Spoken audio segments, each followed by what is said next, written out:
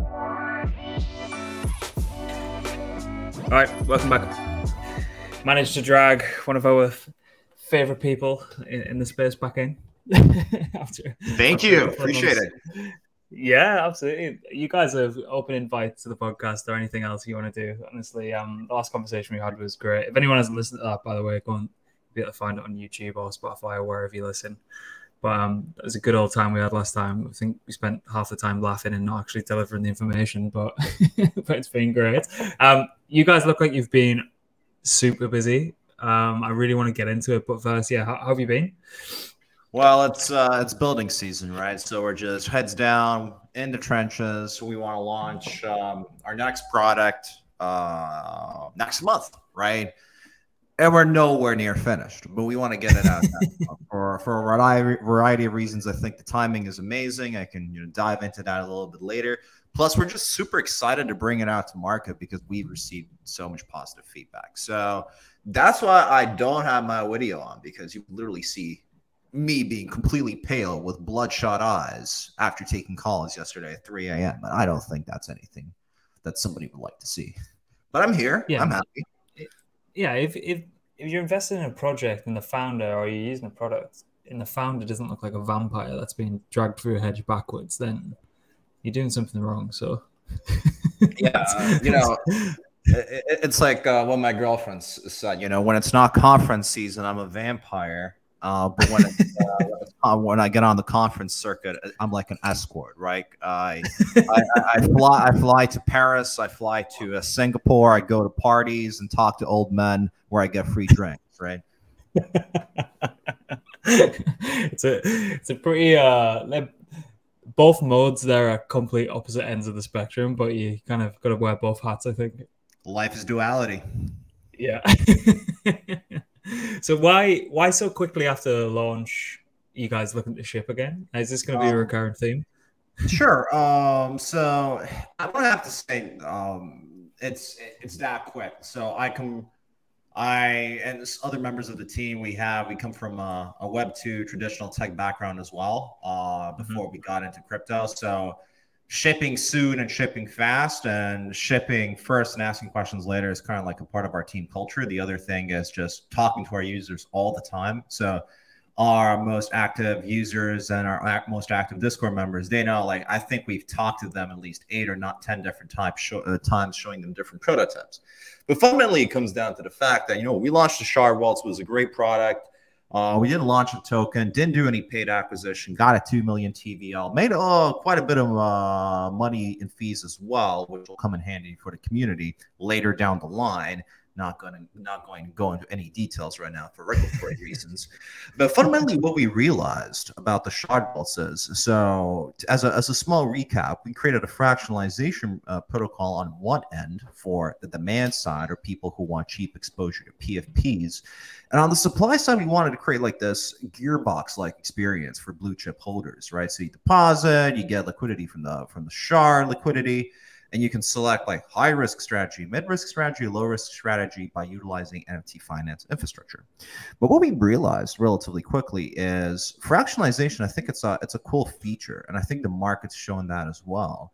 But it really lacks a very important element on why a lot of us are in this space, on the element why people buy NFTs, why people buy PFPs, why people go gamble, right? And it comes down to variance. It comes down to moonshots. It comes down to huge payoffs for a small bit. And we were just talking to our users all the time. We were shipping new features for the Shard Vaults, had a lot of exciting movements. For example, the Bear Chain community, the Bong Bear community stepped in. I think it was in, so we were already like at the whiteboard at that time. We knew we were going to build like another product. But we had some exciting times, like the Bong Bear community stepped in. The Bong Bear, the first vault, I think it was a 75 ETH vault. It got filled out in like 2 minutes. Literally, it was like 2 minutes. And people at Nansen saw like the on-chain activity pick up from our contracts, and they like hopped into our Discord and they're like, "What's up?" Right? What's going on here? What are you guys up to? Yeah, what are you guys up to, right? And they're really cool people, right? And they're still hanging out sometimes in our Discord, and it's always good to make friends. But yeah, we what we realized is, okay, there's this missing piece.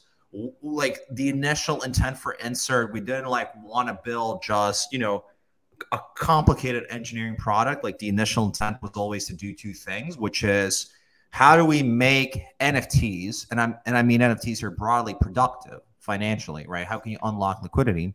And secondly, how can we get them in the hands of, or in the wallets of as many people as we can, right? And yeah, we just looked at, our user research. We looked at the good things that the Shardball did and the bad things that it did, right? So we were learning throughout that process as well. And we designed a new product, and we're just implementing it right now, learning from our user research, and just want to get it shipped. We want to see how the market responds. Yeah, I love that you guys are actually being on the front foot and speaking to users. There's probably another 2 projects in the whole space that I know really go on the front foot and do that. Like I've been on a couple of calls of projects that I love and use all the time, and just sitting and having those conversations. But as you say, that is typically a traditional way of doing things, and you don't see that often enough, and it's a bit backwards to why that is. I don't know if everyone's just too heads down busy, but if you're just building a way for what you think is going to be a good product, sometimes it just doesn't get received the way that you first anticipated. Then you have to go back to the drawing board. So I love that you guys are doing that like real first market research, and actually speaking to people. So what's the response been like there? What's some of the feedback? Is there any kind of like motifs there that you guys are hearing? People have a lot of different mental models of how to think about it, but overall, the feedback has been positive for like the users that we're targeting at the very start. We've heard comparisons to playing a game of chicken on one side, poker on the other, selling covered calls, which I think is too complicated of an analogy. Ultimate Gambify is an analogy I heard as well.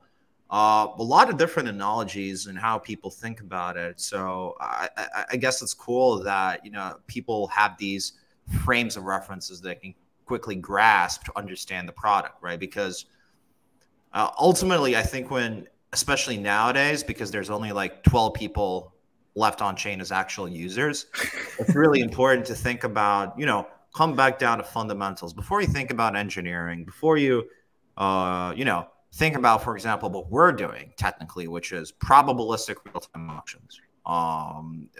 You really have to think about it as, all right, so who are the users that we actually want to solve a problem for? Let's talk to them as much as possible. And based on that, those pain points, and based on how you kind of like see the market or the problems with the market, that's when you reverse engineer how you can actually deliver the best thing that you can for your community, for your users.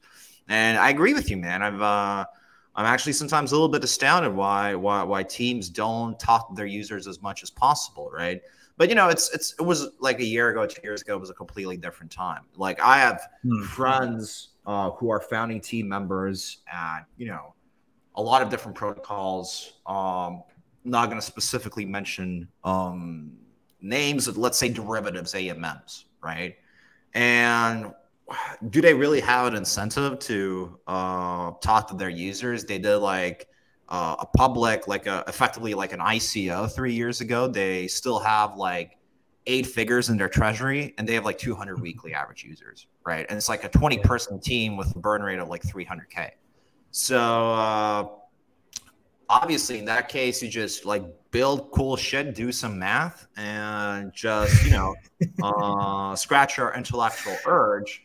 But if you actually are aiming for user adoption, and that isn't just purely token based, token is super important. But I think the token is always best placed a little bit later, right? When people actually really love what you're building. Then it's a little bit different, man. Then you need to get the hell out of your basement, and you just need to talk to people. Talk, and be good at it. Talk to as many people, because you're probably wrong about some assumption. And the faster you can figure out, the faster you can fix it in the product. If that makes sense. Yeah, 100%. I think you guys are in this really good position as well. And I think looking at it from that like product lens that I kind of pick up on, that you guys actually approach things from, I'm just seeing like this huge wave, and this is like kind of adjacent to you, but kind of also ties in. There's just this huge wave of, right, how do we just abstract away all the complexities of what's going on in the back end, whether that be from, I don't know, Uniswap wallet, Coinbase wallet, Synthetics guys are going to launch this Infinex thing. And I think the next stage of everything is, right, how do we just make this as simple and as idiot proof and abstract away all the technology and all the blockchain shit that's happening on the back end. And I think the product that you guys have kind of lends itself extremely well to that. But I'm just thinking like this next wave of stuff that's coming online, I think is going to be a super, super heavy focus on that. And for like, I don't know why it hasn't been up until this point. I don't know if it's coming down to like account abstraction and some of the EIPs that are coming online, but it feels like that's going to be a big push going into like the new year. And I think you guys are very, very well positioned to capture on the back of stuff like that.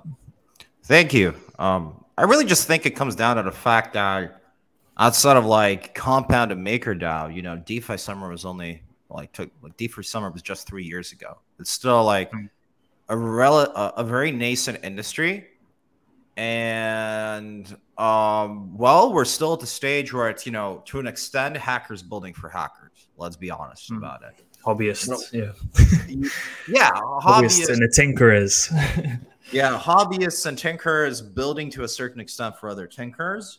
But I think over time it's, already changing. And for example, even I don't necessarily consider our next product to be NFT finance. I think it actually like goes like a level like below that. I think it's more about fundamentals or basics. But even like in the NFT finance space or the NFT space in general, unless you're like a collection creator or project creator, every single time you talk to somebody, you just ask, relatively simple questions because you probably think exactly the same way. So how do you see this, the market scaling? How do you see the addressable market growing? What's going to happen? Everybody's in like this place is, hey, like this is cool. But what we're kind of like hoping for is that we're going to build like this infrastructure. We're going to build this tooling. We're going to build this piping for a lot of other cool stuff that will be represented by NFTs or is being represented by NFTs right now already. That's going to be the stuff that we're working on, right? So everybody loves PFPs, but it's had a conversation today about that. Like it's hard for me to imagine at this point that new collections are going to pop up, specifically PFPs, over the next 2 years that will get the same kind of gravitas as, the top 20 blue chips, right? Because a PFP is all about, being cool, and, a simple analogy how I like to think about it is, so remember your high school. Everybody wasn't cool. Probably like only 200, 300 people were cool, right? And it's once the hierarchy's been established, it's pretty hard to kind of like, take down a house of cards. And I had a conversation today, a Twitter space, where a friend told me that the moment he got he got access to Rock-based Telegram group chats and communities, and it unlocked a lot of, it unlocked a network for him, for his business. Yeah. So, I think everybody's just trying to look what's beyond because, well, obviously, let's be honest, when it comes to PFPs, the market is really in the fucking dumps. Mm-hmm. Yeah, like when we were thinking about what we're going to do with the lifetime access to research pass, the lab NFT that we're going to push, I was like, I really just don't want it to come across as if we're releasing like a very limited collection for the sake of it. And like, obviously the reason we're doing it is so people can get like on the new site with wallet sign in, detects that you've got the NFT and then you've got lifetime access to like the Blockmates research section, which would be like paywalled. And then we can also kind of like whitelist holders for other projects and allow list them and get them early access to token generation events and a lot of other like shit that we wanted. But I just didn't want it to come across as like, like just someone minting like 400 NFTs for the sake of it, But like this, using that technology underlying, it just made our life a million times easier, And that's when it like really, really, really clicked for me. I was like, it's in access pass, yeah, it's going to have like profile picture qualities to it, but we're not using it just for the sake of it being an image. You know, it's not JPEG. On the back end is where we're actually getting the real juice out of it. Yeah, so it's access, right? The utility is access. You have foundational value that you'll provide to the holder outside of just pure narrative and speculation. And honestly, like the collections that I've liked the most recently are those that not only have good aesthetic quality, but are effectively, let's say, their collections related to protocols. For example, Mm-hmm. NFT Perp, which is, by the way, going to be launching their V2 soon. Please go Very check it sick. out. So they launched their own collection that effectively will unlock further utility in their product, in their protocol. And I think that's cool. And like how we can apply that to the thing that you guys are releasing is that, hey, it's like something that fans, longtime listeners, or supporters, they can support you, but at the same time you provide some kind of foundational utility rather than have a roadmap where they're going to create like a metaverse MMORPG in 2004, right? 2034. And the legendary. I've seen a lot of roadmaps, man. For research purposes, I've seen so many old like meme pages. It's like get a legendary and have a meeting with Snoop Dogg. It's like it's completely fucking ridiculous. It's hilarious. There's only like they look. Who described it like this? How did they describe it? Yeah, like roadmaps on like complete shams of NFT projects are like the Taco Bell menu. There's only like a certain amount of ways you can move the ingredients around, but it's all the same shit, you know. It's like it reminds me of. It is kind of like reminiscent of like the 2017 ICO era, right? Where yeah, exactly. we're gonna bring a healthcare on blockchain, and like That, it's just a bunch of like Syrian dudes like grabbing like 20 million and disappearing. you're telling me you're still not holding your Dentacoin? No, not anymore. Fun times. Oh Jesus, they were what so something that really piqued my interest because we've been doing a lot of help with the llamas and they're going to help us with the auction mint and we've scooped up as many as we can get our hands on. Mm-hmm. This little trifecta of you guys, Caviar, and the llamas. That was I love the woolish Yep. meme. I What's really going like on it there? as well. I really like it as well. So members of our community and the llamas community and the caviar community organically approached us. They approached Tama from Caviar, and then Caviar reached out to us, and we just got on a call together. And the value propositions. And by the way, this is like the last standalone shard vault that we're launching, right? This is the last one before we launch the next product.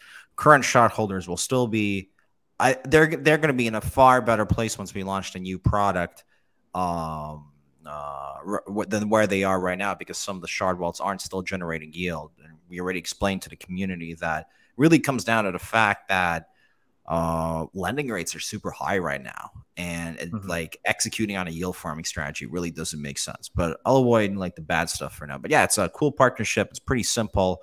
Once the wallet fills up, 50% of the ETH gets used to LP on one side of Caviar, and 50% gets used to acquire llamas. So you provide liquidity to the other side of the Caviar pool.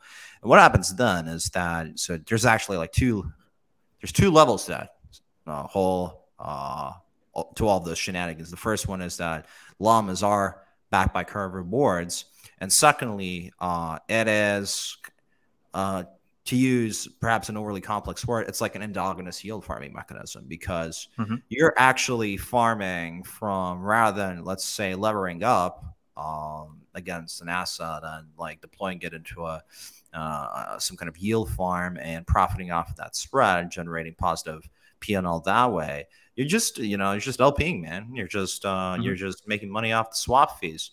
That was seemed like a good idea.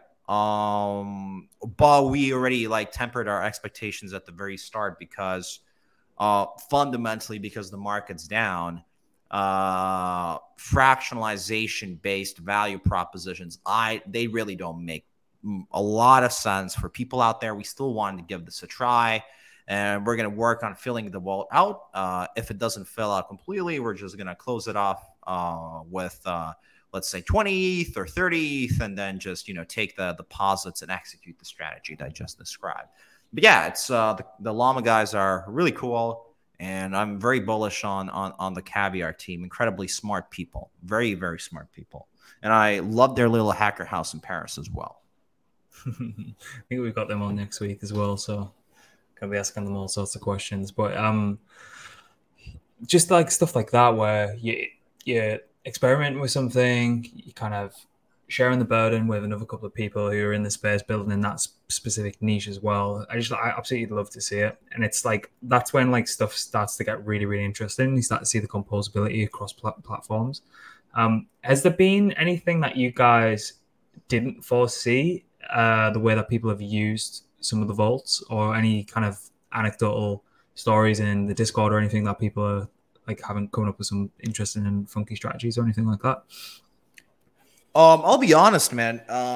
Because of how that system was built, and because we decided not to build like a shard price tracking system, and ship that as the next thing, and focus on the perpetual mints. I think most of the fun is just people like posting copy paste in our Discord. Yeah, there's a lot of copy paste, and we need to make sure that the copy paste command is activated again, because we like on a percentage, if there was sorry? a percentage basis, are you guys tracking, say if there's a percentage basis on a vault, what kind of what percentage of like the shards available are people picking up? Are they coming in and buying like a third, or like are people just buying like one? Like what is there any kind of correlation there at all, or have you seen any like trends? I think there's like 40% on average. The median is like 30-40% unique holders, right? And Okay.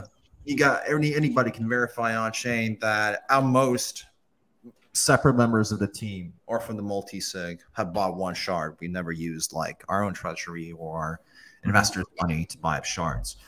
I think it's like 30-40%. And like what we struggled with was providing that source of yield farming, because we all wanted to execute like effectively like an interest rate spread capture strategy, and that kind of like allows me to segue what we're building next. And what effectively we're building with the perpetual mints is, so the idea with the shard walls was to replicate the feeling of an NFT mint and the payoff model for NFT mints as well. But as I mentioned at the start of our conversation, it does not replicate it as correctly as it should, because you need moonshots, right? You want that 100x, 1000x payoff. So what we designed, and guys, feel free to check out the announcement video and the threads we're dropping over the past week on the product. I have some additional stuff right after at the end of our conversation as well. Check it out. Perpetual mints. What you can do with them is you hop into our DApp. You can look at different collections. You can look at different asset categories. It's not just PFPs.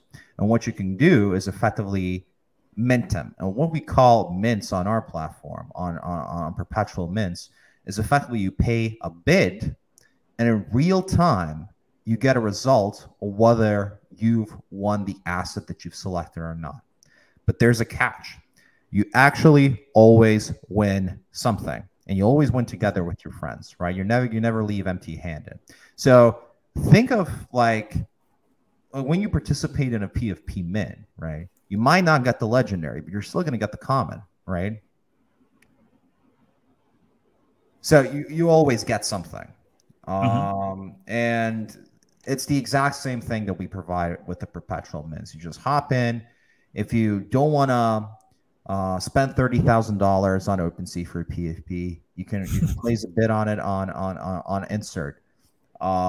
If you don't have the time to participate in 200 PFP mints, and there's actually not a lot of cool stuff to mint right now. It happens very rarely. That you can come to insert, and for the price of an NFT mint, you can actually win an already valuable asset, right? So we replace uncertainty with risk. And what happens on the other side is you basically, if you can have, you can deposit any asset represented by an NFT, right? It can be a PFP, it can be a domain, it can be a Uniswap V3 position. It might even be a watch, like for example, 4K protocol tokenized a Patek, and that guy used that NFT to take out a loan against his Patek, right? Accessing global pawn liquidity. We allow users to deposit anything that's represented by an NFT from day one, and they can make effectively generate returns by people making those bids. And we accomplish that because we don't have any price feeds. It's completely oracleless. All that you have to do is you come in, you deposit your NFT, and you select on this pretty little slider that provides you contractual information on how much ETH you're going to make over time, your chance of keeping that NFT or based on a certain risk of ruin. So, for example, you can select with every single bid, there is like a 0.005% chance that I am going to lose that asset, right? And if the demand side finds it favorable, they're going to bid for that asset because let's say it's a Punk, it's a Fidenza, etc. But because there's no explicit pricing, that's all implied, you can deposit anything that's represented by an NFT from day one, absolutely anything, right? And that's like something we on the supply side, and that also unlocks a few interesting use cases. I'll just give a few examples. So on one end, you have stuff like UDV3 positions or domains or RWA NFTs. And, you can't really take out, in most cases, a loan against them quickly because you need some kind of appraisal mechanism or Oracle price fee, right? But because we don't need them on insert, you can deposit it and you can generate returns from day one, right? With absolutely no hassle as long as people want to make bids. But secondly, if you have a PFP, let's say a Fidenza, so if you go to an NFT lending primitive, and if you take out a loan, there's a few risks that you're taking on, right? The first one is spot price risk. So what does that mean? So if the floor price of the collection that you've taken a loan against, decreases drastically, like for example, what's been happening over the past 3 months, you might get liquidated and lose that NFT, right? But because we have built an Oracle system, the only risk you take on is the risk that you select on the platform itself. But guys, you can just check it out on Twitter. But fundamentally, what we're building with the Perpetual Mints is that you have a mint-like experience on demand for initially PFPs, but we want to build an on-chain protocol where users can simply take bids on cool, expensive, or exclusive shit. It can be a PFP, it can be a watch, it can be if Kobe wants to create an NFT that gives the lucky winner, a chance to, spend 20 minutes on his podcast. He can create that NFT, put it on insert, and people can make bids, and he can make money. So there's a lot of different use cases for this product. But just watch the video on Twitter, and I think it'll make sense for all the people listening. Man, that's interesting. My mind's immediately going to things like, on Velodrome, positions completely locked. Yeah. But they're in a UniV. No, they're in an NFT. Yeah. Represent the NFT. If people want to puke out. Yeah, exactly. And it is like, think of it as creating your own CS:GO like skin loot box on the supply side, right? Except it happens. No, seriously, that's in some ways what actually happens. You can create a loot box for anything, but your asset isn't locked in. So if you think that for the value of a 40 ETH asset, 5 or 10 ETH is enough, and nobody has won it, you can take it out at any time. We don't lock it up. So it's like playing a game of poker, right? You have to be on your feet, but you can actually make more money rather than taking out a loan OTC or like on a lending primitive. And yeah, people can take effectively DeFi positions or LP positions represented by NFTs, come to insert, and if people are interested in it, they're gonna bid for it, and you make money, right? That's the value proposition for the supply side. And on the demand side, well, you pay 10, 20 USD or 0.05 ETH, and you have a chance of winning something that provides you with a 1,000x or 5,000x payoff. But at the same time, you always win something. But I don't want to go into the details of the latter. Just check it out on Twitter. You're gonna have TikTokers using perpetual mints. Dude, I'm thinking of like a couple of these like demo videos. We're still learning how to explain how the product, like what we're like. Think of it as like, yeah, CS:GO loot boxes on one end, but you can put absolutely anything in there represented by an NFT. And on the other hand, think of it as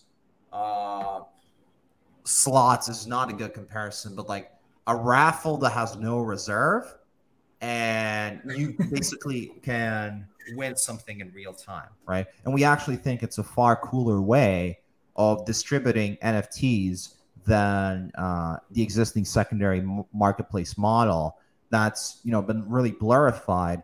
And at this point in time, the market really only appeals to pro traders who have an edge. Where the hell's this idea came from?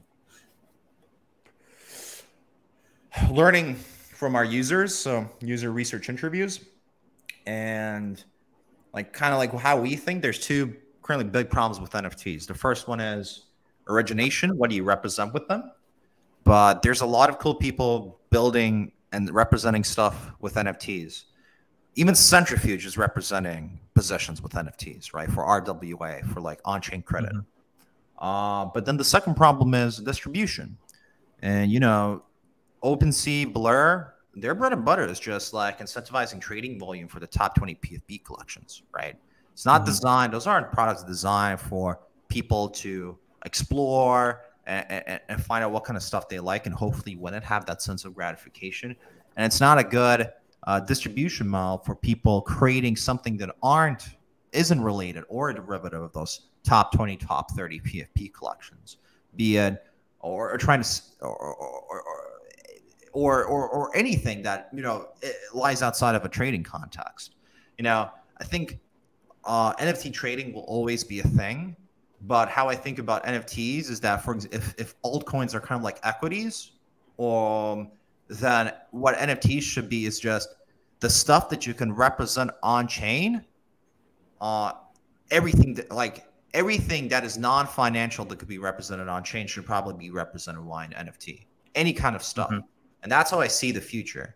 And what we kind of like want to build is a product that just allows people with small amounts of money to bid and potentially win cool, expensive, or rare stuff. That's so sick. Yeah, I seen perpetual mints come across the feed and I was like, Jesus Christ, what are these guys cooking? So I'm glad you've explained it there. But yeah, as I say, if anyone wants to go and watch the explainers and stuff like that, just head to the feed. Watch the video and DM the insert account or me personally if you want me and Punter, our CTO, to walk you through the product personally. I'll literally walk any member of the audience. If you want to see the product, just let us know. We'll walk you through it personally. There you go. You don't get that. You don't get that from everyone. On opening up to additional fork, what's the latest on this Arbitrum integration? Sorry, I didn't catch that. Yeah, I seen something with you guys and opening up on Arbitrum as well. So Ethereum on Arbitrum now is what's going on there? Sure, it's the case is pretty clear. So how the architecture is designed is obviously we want Ethereum liquidity. Everything's on Ethereum, right? Especially when it comes to NFTs. Sorry, any other chain or L2. So what we do is we accept deposits on the supply side on mainnet, right?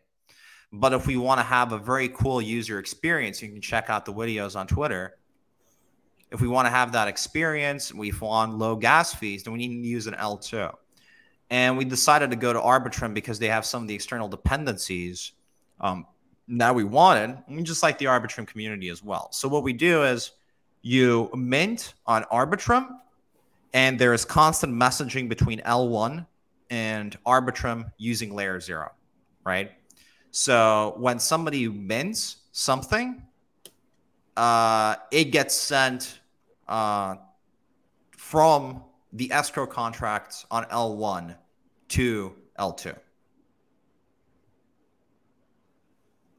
I'm so happy to see all this layer zero integration happen. Like when it Sorry? first came up, I was like, I'm so happy to see all this layer zero integration start to like come to fruition. And obviously, when Stargate came, I was like, yeah, that's obviously a flagship product. But now, I'm literally just got off another podcast with a project that's building like a yield aggregator on top of it. It's, Yeah, it feels like it's time. I think it's great technology, and there's a lot of cool products coming out. A friend of mine is building value in an asset management, DeFi asset management protocol. It's getting some traction. They launched last week, if I remember correctly. It will be completely impossible to build that without the layer 0 architecture and the value that they provide, right? I think it's layer 0 is an amazing piece of technology. 100%. So what's happening with your seasons program and the kind of rewards program? Is that being kind of rejigged a little bit, or like what did you see initially? Is there anything changed there, and like what should people be aware of? Seasons 1 is going to continue with Perp Mint's launch, and every single time you mint, you will get season points, and then you will get something potentially even more valuable than that. So seasons points will accrue to a potential community reward in the future. While it's, as I said, I don't want to. Currently, we kind of like hint at it in the video, and we talk about, though there have been some changes in the past week. But as I said, there is not, when you mint or bid on insert V2, you never lose. You always win something, and you win together with your friends. And that will become abundantly clear how that works. It's going to be very fun once we get a little bit closer to launching. We just want to iron out the kinks before we make it absolutely public. Love that. Is there anything else we might have missed? You mentioned something at the top of the podcast about timing. Where do you think we're at in this NFT life cycle? I think since the last time we spoke, we had the big Azuki fallout. We spoke about a lot of the Blur liquidations. Like, how are you guys thinking about that? Well, there's only two really strong narratives in crypto Twitter right now, right? Gamify and RWA. Mm-hmm. And RWA take a beating because, well, Goldfinch, I could go down that route because I've been thinking about private credit and DeFi for like years, right? I don't want to go down that rabbit hole. It won't be that interesting. But well, no matter what happens with any altcoin, no matter what happens with any PFP collection, let's be honest. People just want to win big, and that's something we can facilitate with the Perp Mints. And I think we've been talking to a few people on Twitter who have been talking about probabilistic auctions or loot boxes on chain, or like custom loot boxes or raffles. Every single time we show them the product, they're like, "Holy shit! Like this is actually it, right?" So I think it's a good time to launch the product because it's people. I think it's a good time to gamble. That's pretty much it. Man, my brothers are like 7 and 9 years younger than me, and it got to the stage, they'll hate me for saying this, but they used to play a lot of FIFA, and they'd have FIFA packs. Obviously, you don't have a clue what you're opening. You're just paying and like opening a pack, and you might get like Ronaldo or Messi in the pack. And those little shits were opening that many packs. My dad once got a phone call from the bank saying that they'd like spent like 500 like English pounds on these packs, and they wanted to check in with my dad to make sure it was a legit transaction. But they just got hooked on these things where it was like, I don't know what I'm going to get. I might get Messi, I might get Ronaldo, I might get like a legendary like Zidane or something like that. Usually it's a lot of shit, but people just love that stuff. Like it's unbelievable. People die for that shit.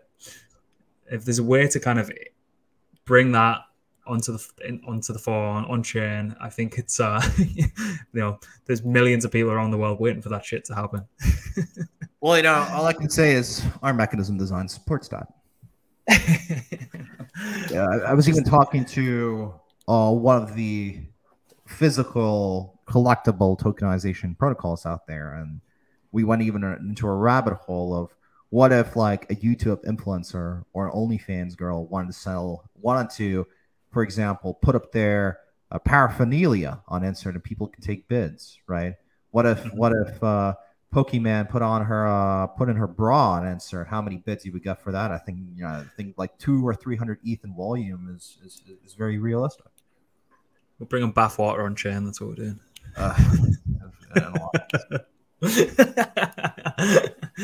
No, but I think that's a really good way to frame it. That way of approaching it. But I'm just really excited. I'm excited to try it out. I know I've got like the kind of personality that'll just sit there and like just give it way too many spins and then cry about it later. But as you say, if you never walk away with nothing, which is always a good sign. But I'm super interested to see it in action and try it out. But is there anything I might have missed off being a bad interviewer? Is there anything? No, you're absolutely amazing. It's been a fun conversation. No, nothing. We have a town hall next week if anybody wants to join in the fun. On Wednesday. Where do you host them? We're gonna be doing one on Twitter. It's gonna be a Twitter space. We're not gonna do it on our Discord. So anybody can join in. There you do go. How do you find spaces? I always seem to bit buggy, bit janky. Yeah. Yeah. Elon needs to pull the whip out, man. Yeah, I mean they added like the soundboard so you can make like fart noises and cow noises, but haven't fixed their actual app. But I don't. God knows what's going on over there at the minute, or X as it should be called now. Xting. I am Xting today.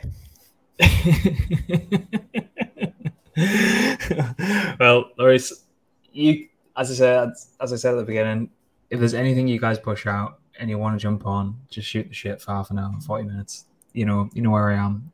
Always happy to sit down and chat. And if there's anything you need from us, just let us know. Always happy to help out in any which way we can. And yeah, best of luck. I'll be spinning these perpetual mints and hopefully winning some shit as well. Thank you, brother. We'll try and make it the best product we can. I wouldn't expect anything less. Right. Thanks a lot, everyone. If anyone wants to see anything that we've spoke about, I'll leave it all in the description. And yeah, go and check it out and make sure you get over to the town hall on Wednesday. And yeah, thanks again. Appreciate it. And just DM us. I'll literally personally walk you through the product. I love talking to people and seeing that excitement once it collects for them. There you go. Who else offers this? First-hand experience from one of the co-founders. There you go. You'll get whitelisted. All right. Thank you. Take it easy, everyone. See ya. All right.